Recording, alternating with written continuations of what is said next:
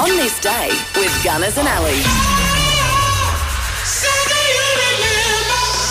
It's Monday the 17th of October. Let's find out what happened on this day. No longer with us, but US singer and musician James Seals, as in Seals and Crofts, was born on this day in 1941. Summer breeze makes me feel fine, blowing through the jasmine in my mind.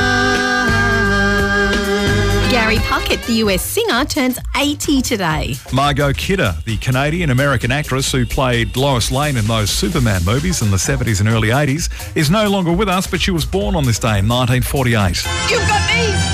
Who's got you? Turning 74 today is George Wendt, the US actor who played Norm Peterson in Cheers. Russell Gilbert, the Australian comedian, as seen on Hey Hey It's Saturday, and of course the Comedy Company. Today, Russ is 63. South African golfer Ernie Els today is 53. And finally, Korean-born Australian singer Dami Im is 34. Of course, she won The X Factor in 2013. It was on this day in 1854 The Age was published in Melbourne for the first time. The first Cadillac automobile was made in Detroit in 1902. In 1961, Mick Jagger and Keith Richards met on Platform 2 at Dartford Railway Station. It's like they were going off to Hogwarts or something. Elton John performed his first ever concert in Australia in WA, in fact at Subiaco Oval, on this day in 1971. If your friends are there, everything's all right.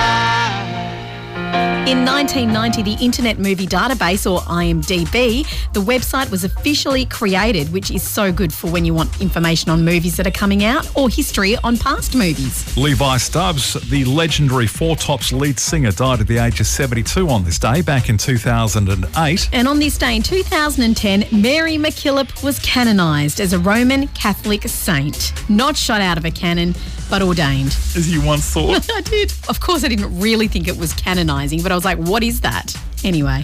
Now you know. Moving right along. Just a few of the things that happened on this day for the 17th of October.